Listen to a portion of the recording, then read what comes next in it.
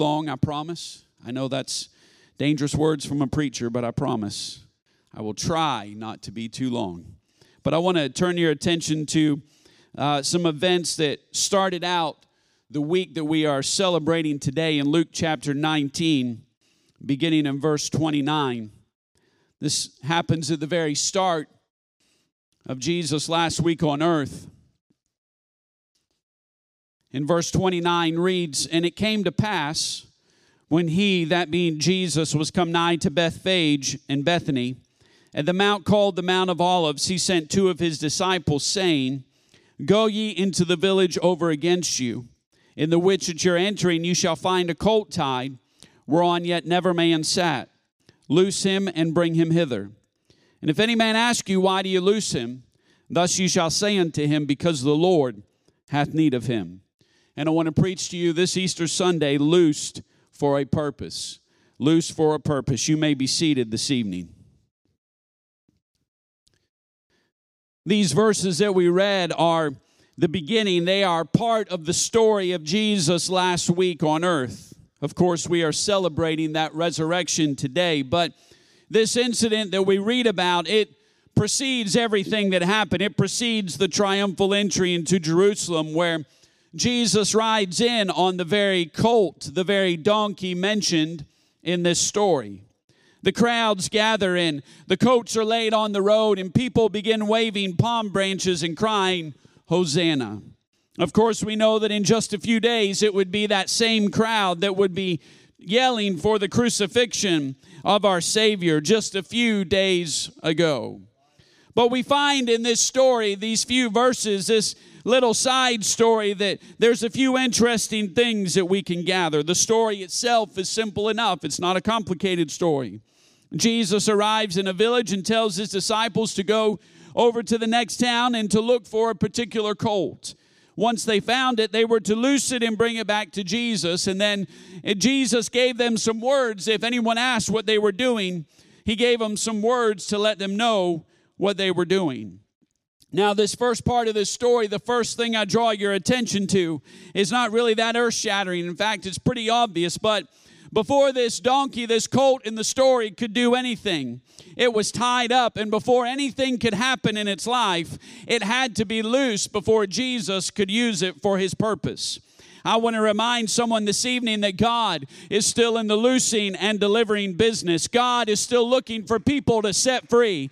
God is still looking for people to deliver. It wasn't just for back then. It wasn't just for when the scriptures were written. But I believe I'm in the midst of people who know what it's like to be loosed and set free by the power of Jesus' name. In Luke chapter 4, in verse 18, Jesus stands up in the synagogue one day, and he reads from the prophet Isaiah. He says, "The Spirit of the Lord is upon me, because he hath anointed me to preach the gospel to the poor. He has sent me to heal the brokenhearted, to preach deliverance to the captives, and recovering of sight to the blind, and to set at liberty them that are bruised, to preach the acceptable year of the Lord." And then Scripture says he closed the book. He gave the book back to the minister and sat down, and everyone just sat and stared at him. Let me just give you a warning. Don't just sit and stare at the preacher. He might get back up. And that's what Jesus did. He got back up and he had something else to say. And this is what he said to the crowd that was staring at him.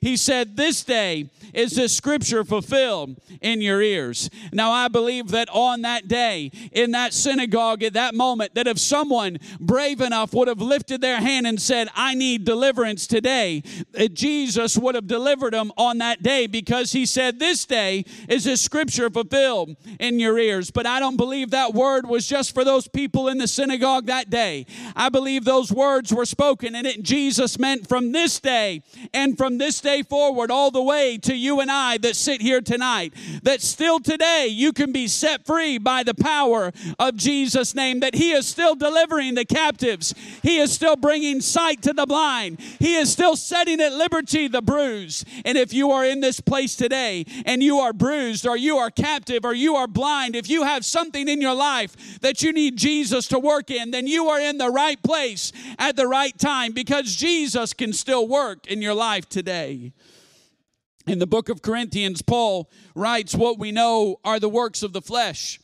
That's what we call them now. And he lists 10 sins, 10 works of the flesh in his letters to the Corinthians. And that always kind of surprises me right there, that he only lists 10 things. I think I can come up with a whole lot more, but I think Paul just got tired of writing sins and thought 10's a good number, but that's just my own opinion. So he writes those down, but then we have the famous words that I'm sure many in here could quote in 1 Corinthians chapter 6 and verse 11. And if you have experienced Jesus Christ in your life, this should be the resounding words that echo through you tonight. Paul writes, and such were some of you. Such were some of you that you were lost and without hope. But then here are the words that bring hope to us today. But you are washed, but you are sanctified, but you are justified in the name of the Lord Jesus. Oh, I don't know about you, but something begins to happen to me when I remember when he washed me and when he sanctified me and when he justified me, that I'm not the same as I used to be. I'm not the same person that I was before, but Jesus changed and transformed my life. Jesus loosed me in my life when I was bound by sin. And I want to tell you this evening, if you are in this place and you have never experienced what it feels like to be washed by the word and by the blood of Jesus, then it's very simple what you need to do. You need to repent for the remission of and forgiveness of your sins. You need to find a place where you ask God and you say, Lord, I'm sorry for everything I've done in my life, whether I knew I was doing it or not. And he will forgive you. He is faithful and true to forgive. And then you need to make a conscious decision that you're not going to live your life the same way. You can't save yourself. You can't save yourself, but I can't just walk out of the doors and believe that God's going to keep me from making a bad decision. You've got to make a conscious choice. And then you need to be baptized in the waters of baptism in the name of Jesus Christ. And then you need to receive the baptism of the Holy Ghost with the evidence of speaking in tongues. And if you have never done that in this place tonight, then you can be loose today. You can be set free in this place tonight. You can have your life changed and transformed in an instant and in a moment. The second part of this story I find interesting is how Jesus uses his power and his authority. Jesus had all power and he had all authority. Jesus could have done this however he wanted. Jesus could have just muttered under his breath, I want that donkey to show up. And you know what would have happened? A few moments later, that colt would have come walking by. Jesus could have just thought it to himself. And then that donkey would have shown up. Just like at Noah's Ark, all the animals showed up at the right time. God could have done this however, Jesus could have done it however he wanted because he had all power. He had all authority. But even though he had all power and all authority to do it himself, he delegated his power and authority to his disciples. I think we need to realize that once we are loosed, we need to realize and be reminded every so often of what God has given us. That after we are loosed, that we receive a power and an authority in our lives. Jesus tells a parable in Mark chapter 13. He says, for the Son of Man is as a man taking a far journey, who left his house and gave authority to his servants. That's you and I. Jesus told his disciples in Luke chapter 9, he said, then he called his 12 disciples together, and he gave them power and authority over all devils and to cure diseases. And he sent them to preach the kingdom of God and to heal the sick. In Matthew chapter 18, he said, verily I say unto you, whatsoever you shall bind on earth shall be bound in heaven, and whatever you loose on earth will be loosed in heaven. That if two of you agree on earth as touching anything that they shall ask, it shall be done for them of my Father which is in heaven. The writer Mark closes out his writings with these words of Jesus in Mark chapter 16. He says, and these signs shall follow them that believe. In my name shall they cast out devils. They shall speak with new tongues. They shall take up serpents. And if they drink any deadly thing, it shall not hurt them. They shall lay hands on the sick, and they shall recover. Now, I don't know about you, but that sounds like the kind of church I want to be a part of. I want to be a part of that group of people. I want to be a part of that group that Jesus is speaking to. But I want to remind you that all those words that Jesus spoke, all those words were spoken before Jesus was ascended into heaven. That means they were spoken before Acts chapter 2. They were spoken while the disciples did not yet have the Holy Ghost. I hope you realize that there is something powerful inside of you. That Jesus spoke those words to his disciples and they did not have the Holy Ghost inside of them. Acts chapter 1 and verse 8 says, "But you shall receive power. After that, the Holy Ghost has come upon you." I hope you realize that there's a dynamic Holy Ghost power that is inside of you. Come on, we want to be a part of those verses that I read, but you have something even more powerful inside of you. Jesus gave them authority. He gave them power, but now you have it living inside of you. You have God manifest the flesh who spoke and sent his spirit to dwell inside of you and I. That's what's inside of you when you receive the Holy Ghost, a dynamic Holy Ghost power. In Romans chapter 8, it's a great chapter if you want to read it. But in Romans chapter 8 and verse 11, Paul, he's talking about the resurrection and different things. But he says, he prefaces verse 11, he says, "If the same Spirit which raised Christ from the dead now dwelleth in you." If the same Spirit that raised Christ from the dead now dwells in you. We're celebrating the resurrection today, and that's a powerful day. That's a wonderful day. And Paul says, if the same Spirit that raised Christ from the dead now dwells in you. I think we should celebrate the resurrection. I think we should celebrate what Jesus did. I think we should be grateful for what happened, that tomb is empty, that it's still empty today. I think we should celebrate that the resurrection did not just end 2,000 years ago, but it still works today. Come on, his resurrection power is still alive. It's still moving. It's still working. It's still setting free. It's still delivering. His power still works today. But I hope you realize what Paul is saying, that the resurrection power doesn't just work in your life today, but it works through your life today. That you are a conduit for his resurrection power. That power that caused Christ to rise from the dead now dwells inside of you.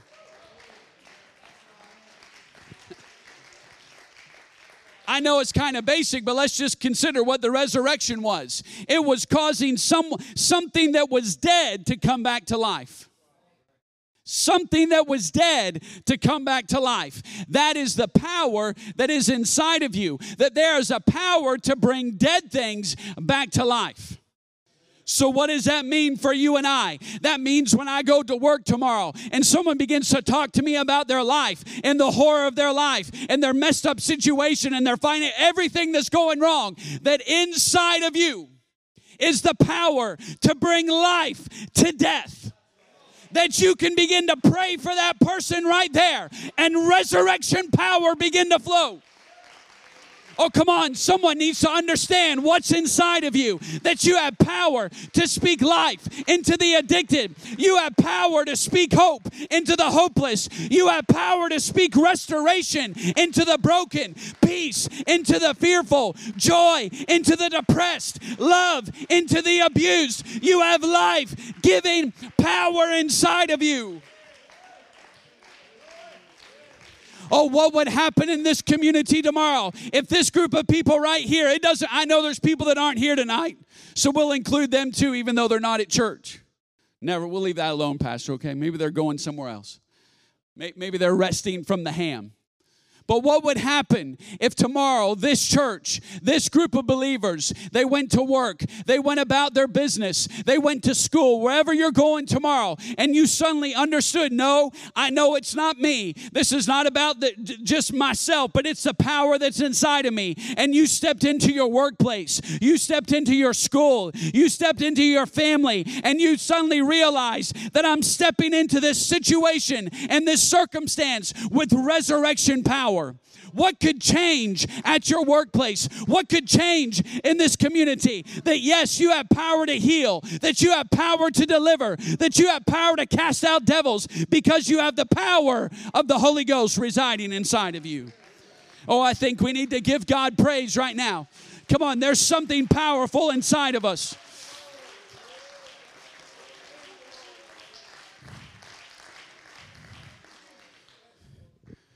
The last thing I want to look at is the phrase that Jesus gives to his disciples to tell if someone asks them what they're doing. Now, Jesus understood that probably someone would ask him what they're doing. I don't know about you, but sometimes I put myself in the story, and it changes the story quite a bit. My imagination runs a little wild. I've never owned a donkey. I don't plan on owning a donkey. I have no desire to own a donkey. But if I did own a donkey, this is how this story would play out in my head. That I'd be sitting drinking coffee, because you find coffee in Scripture. It's the new wine. No, I'm kidding. I'd be sitting in the morning drinking my coffee at a big picture window, and for some reason, it's the worst place, but I've tied my donkey up out by the road. I don't know why I do, but that's where I decide to keep my donkey. So I'm sitting there looking out at my donkey and questioning why I bought a donkey, and two guys walk up and start untying my donkey. Now, even though I'm not sure why I own one or why I have one, I'd still probably get up from my chair, open the door, and at least yell out to them, "Hey, what are you doing with my donkey? That's mine." So Jesus gives them words to say if someone asks them, "What are you doing with this donkey? It's not yours." They were to reply with something very simple. They were simply to say, "The Lord hath need of him." Now, most of us know that we need God. In fact, the longer we live for the Lord, the more I think I need him, the more I know I need him. I mean, I look back to the day when I received the Holy Ghost and I thought I needed him. I need him so much more today than I did back then. And most of us are in agreement that we need God. But I want to leave you with this thought tonight, that not only do I need God, but God needs you. God needs you. Is God able to accomplish his will without me? Absolutely. He can do whatever he wants, whenever he wants. God could reach down and just heal everybody in Dothan right now if he wanted to. He could just do anything that he wanted. But from the start of Scripture, God chose to partner with humankind. Jesus set up the church and he chose to partner with the church. In fact, if I can be more specific, God chose to partner with this church. He chose to partner with this church. We know what this community needs. It needs Jesus. But let me put it even more bluntly, because God has chosen to partner with the church, what this community needs is this church. Because God can reveal himself to everyone, but he chooses to work through the church. So what this community needs is the church. And because of that, God needs you. Paul writes to the Philippian church in Philippians chapter 3 and verse 12. Paul writes, "Not as though I had already attained, either were already perfect, but I follow after, if that I may apprehend that for which also I am apprehended of Christ Jesus." Now, those are words in there that we don't typically use, but that word apprehended just means that Paul was stopped in his tracks, that he was arrested one day. He was literally stopped in his tracks on the road to Damascus, and a light shone down from heaven and knocked him off his horse, and he was arrested by Jesus Christ. Something captured him that day.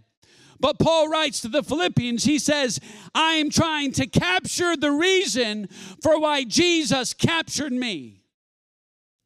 He said, "I am saved for a reason, that I have been loosed for a purpose." That Jesus set me free, but he did not set me free to come a few times a week and sit in a chair. No, God loosed me for a reason, and God loosed me for a purpose, that Jesus has need of me. The problem is, most of the time when we begin to think about it and God using us, is we don't feel like we're good enough. I don't know about you, but I don't ever feel like I'm good enough. Let me tell you, you're in great company then. Paul writes to the Corinthians in 1 Corinthians chapter 1, he says, "For you see your calling, brethren." Now notice, he writes to the whole church, and he tells the whole church, see your calling. If you're in the church, you're called. Quit praying, "God, have you called me?" No, if you're in the church, you're called. There's a reason and there's a purpose for you being in the church. You're called. But he says how that not many wise men after the flesh, not many mighty, not many noble are called. Now nobody look at your neighbor for the next verses, especially if it's your spouse. He says, but God had chosen the foolish things of the world. He has chosen the weak things. He has chosen the base or the low things of society, the things which are despised. That's who God has chosen. Let me tell you, God chooses and is looking for those that are low, those that are foolish, those that are frail, those that are faulted, those that have been forsaken, who feel like they are despised and rejected by the world. God is looking for those kind of people, and He wants to anoint them. He wants to put His power in them. He wants to work through them. He wants to amaze people around. He wants to astound people around that this person was once lost and in sin and an addict and a drunk, but Jesus Christ came and changed them and transformed them, and now look what the power of God is doing in them and through them. But Paul tells the Ephesians in Ephesians chapter 4, verse 16, he says, from whom the whole body fitly joined together and compacted by that which every joint supplieth, according to the effectual working in the measure of every part, maketh increase of the body unto the edifying of itself in love. The whole body fitly joined together and compacted. I don't know why you think you're here. I don't know why you think you're part of this church. Maybe you think you just made a choice. Maybe your parents brought you, whatever. I just want to clear up. The only reason that you are here is because God brought you here. You can play it off as anything else, but the only reason you are here is because God brought you to this place. God is building something. It says the whole body fitly joined together and compacted. That God has brought us together. And then it says, by that which every joint supplieth. You know, there's someone who wants revival more than anyone else here. It's God. We could put all of our desire together, and it still would not be more than what God desires for this community. God wants revival more than anyone else here. And so God is building something, and He wants revival more than anyone else. So what He is building is to accomplish His will and purpose. He's not going to build a bad house.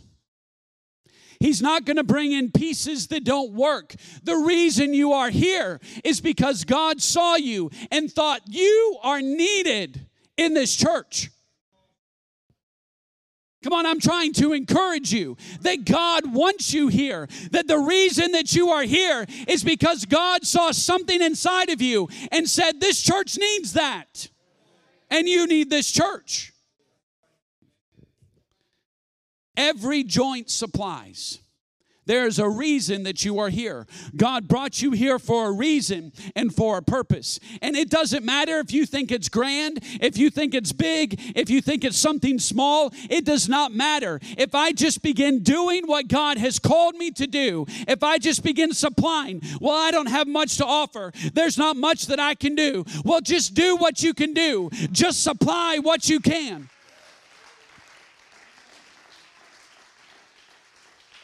Let me just throw this in that when you have the Holy Ghost, there's not unspiritual endeavors. You're now the temple of God. So when you clean the church, it's spiritual because you have the Holy Ghost. When you change the paper towels in the bathroom, it's spiritual because you have the Holy Ghost. Read the Old Testament and all the things that God ordained for people to do. If you have the Holy Ghost, then it's spiritual. You are part of the kingdom. If you straighten the chairs, then it's spiritual. Just do what God has asked you to do. But I want you to notice something. That last phrase, maketh increase of the body unto the edifying of itself in love. I'm all for evangelism. I'm all for doing whatever we can to reach whoever we can, however we can. I'm not against evangelism. But I want you to notice, Paul gives a blueprint for reaching your community. He says if everybody will do their part, if every joint will supply, the body will naturally increase. It will naturally grow. Well, I just don't know. Well, what would happen to this church? What would happen to this community if every person in here just decided, I'm going to do what I can do? It doesn't matter how big or how small. I'm just going to do what God has called me to do. I'm going to pray for who God has called me to pray for. I'm going to teach a Bible study. I'm going to teach a Sunday school class. Let me tell you what that looks like. That looks like God starts working out there. And people start walking through the doors of this church that nobody's talked to, that nobody's witnessed to. But the body increases itself. The altars are full.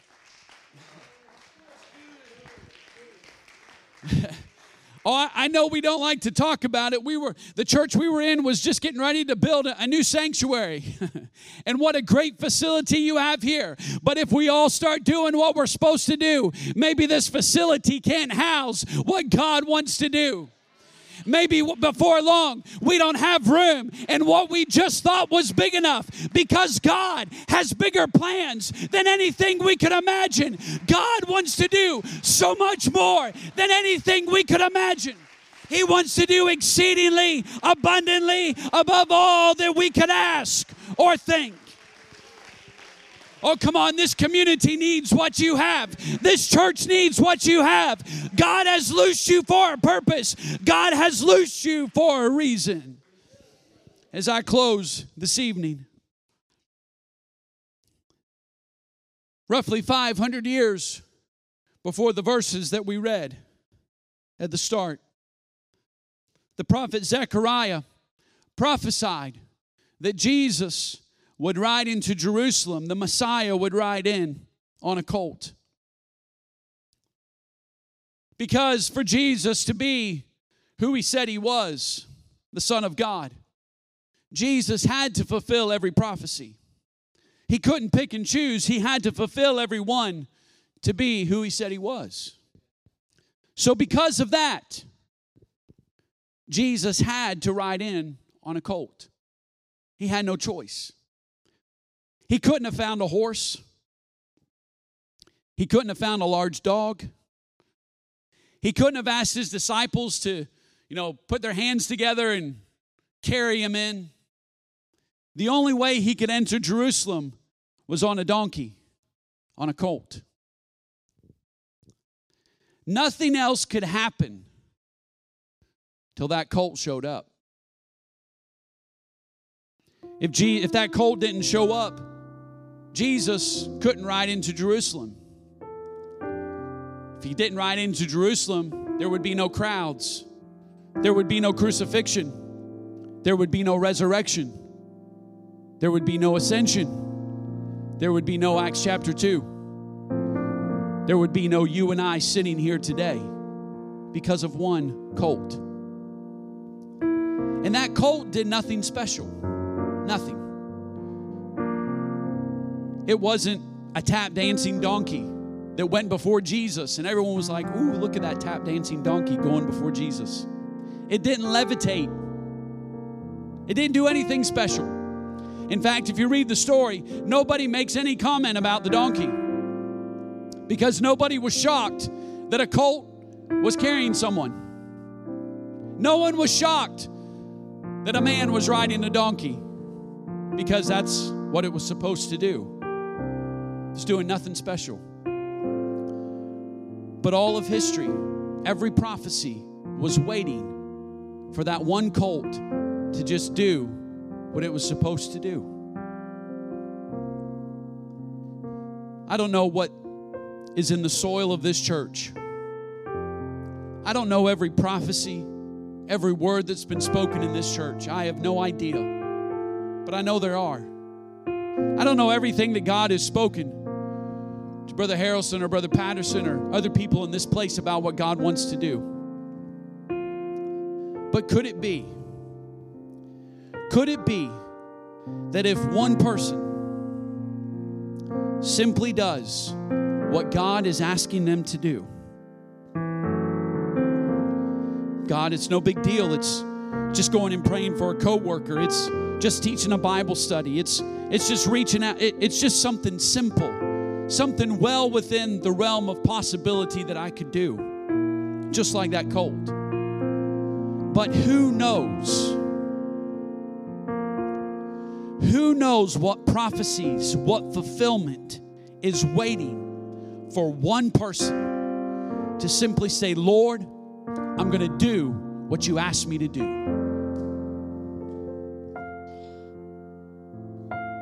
Just one person, just one donkey carrying Jesus in, and all of a sudden, prophecy after prophecy, fulfillment after fulfillment start coming to pass. Who knows? It's just something small. It's just something little. But when I suddenly begin doing what God has asked me to do, who knows what will happen? Who knows what revival may break out?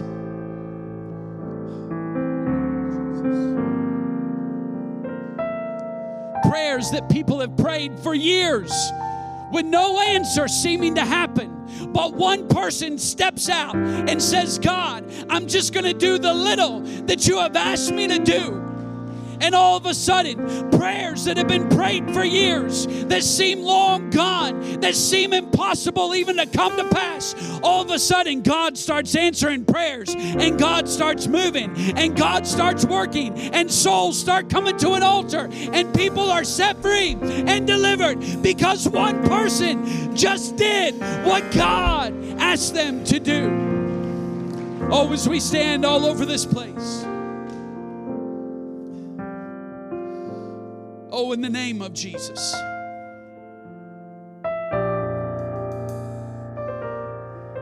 I feel over the last couple years, I know we've had everything else going on, but I think there's something more taking place than what we see in the natural. I think there's something spiritual happening.